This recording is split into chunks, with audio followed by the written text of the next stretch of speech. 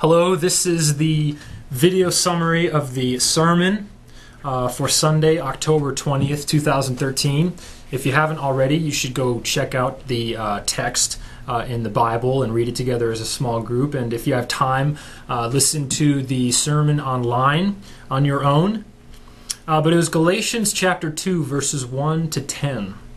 And in this passage, we particularly highlighted three really important themes that we can see in the text. And one is gospel preservation, because we saw right at the beginning here that Paul was very concerned with preserving the gospel. He had traveled up to Jerusalem in order to preserve the gospel because there were false teachers, Judaizers, who were twisting the gospel and actually turning it into a form of works righteousness, of legalism, saying that you have to trust Christ plus be circumcised in order to be saved. In other words, your salvation depends on your ability to perform.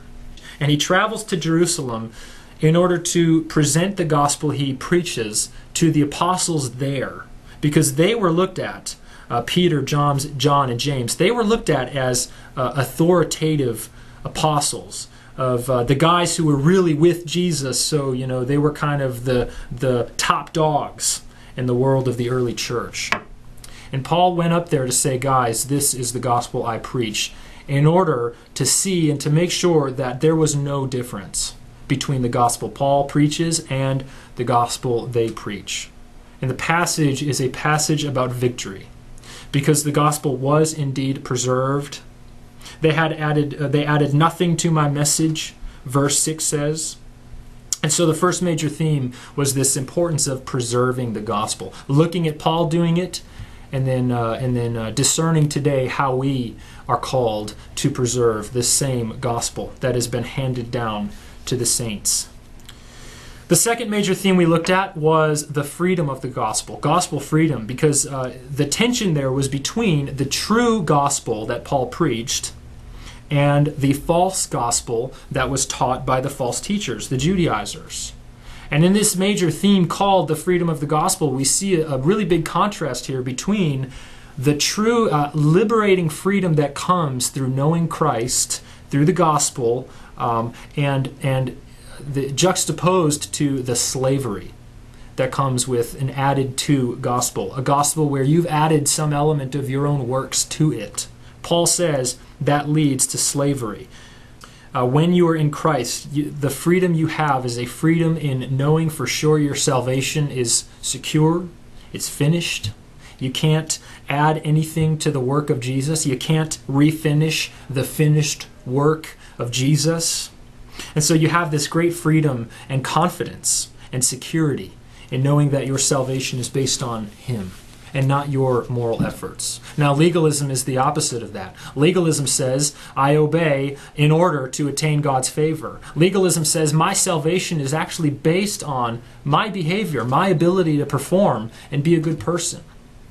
And that's the danger that Christians, even myself, we are prone to struggling with that, because one author I referenced says, there's a Pharisee in each of our hearts.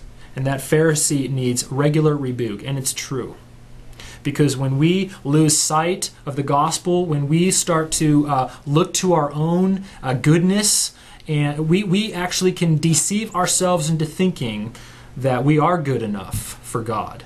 Romans 3, among other places, blatantly denies that. But we can start to feel superior even to other Christians based on our own ability to perform and be a good person. We have an urgent call here to resist legalism, to resist works righteousness, and to cling exclusively to the cross, because Christ and Christ alone saves, by God's grace alone. And the last major theme we looked at this morning, October 20th, was the unity that comes in the gospel. Because at the end of the passage, Paul is talking about, in fact, he's at great pains to show us that there is great unity between himself and those other apostles in Jerusalem.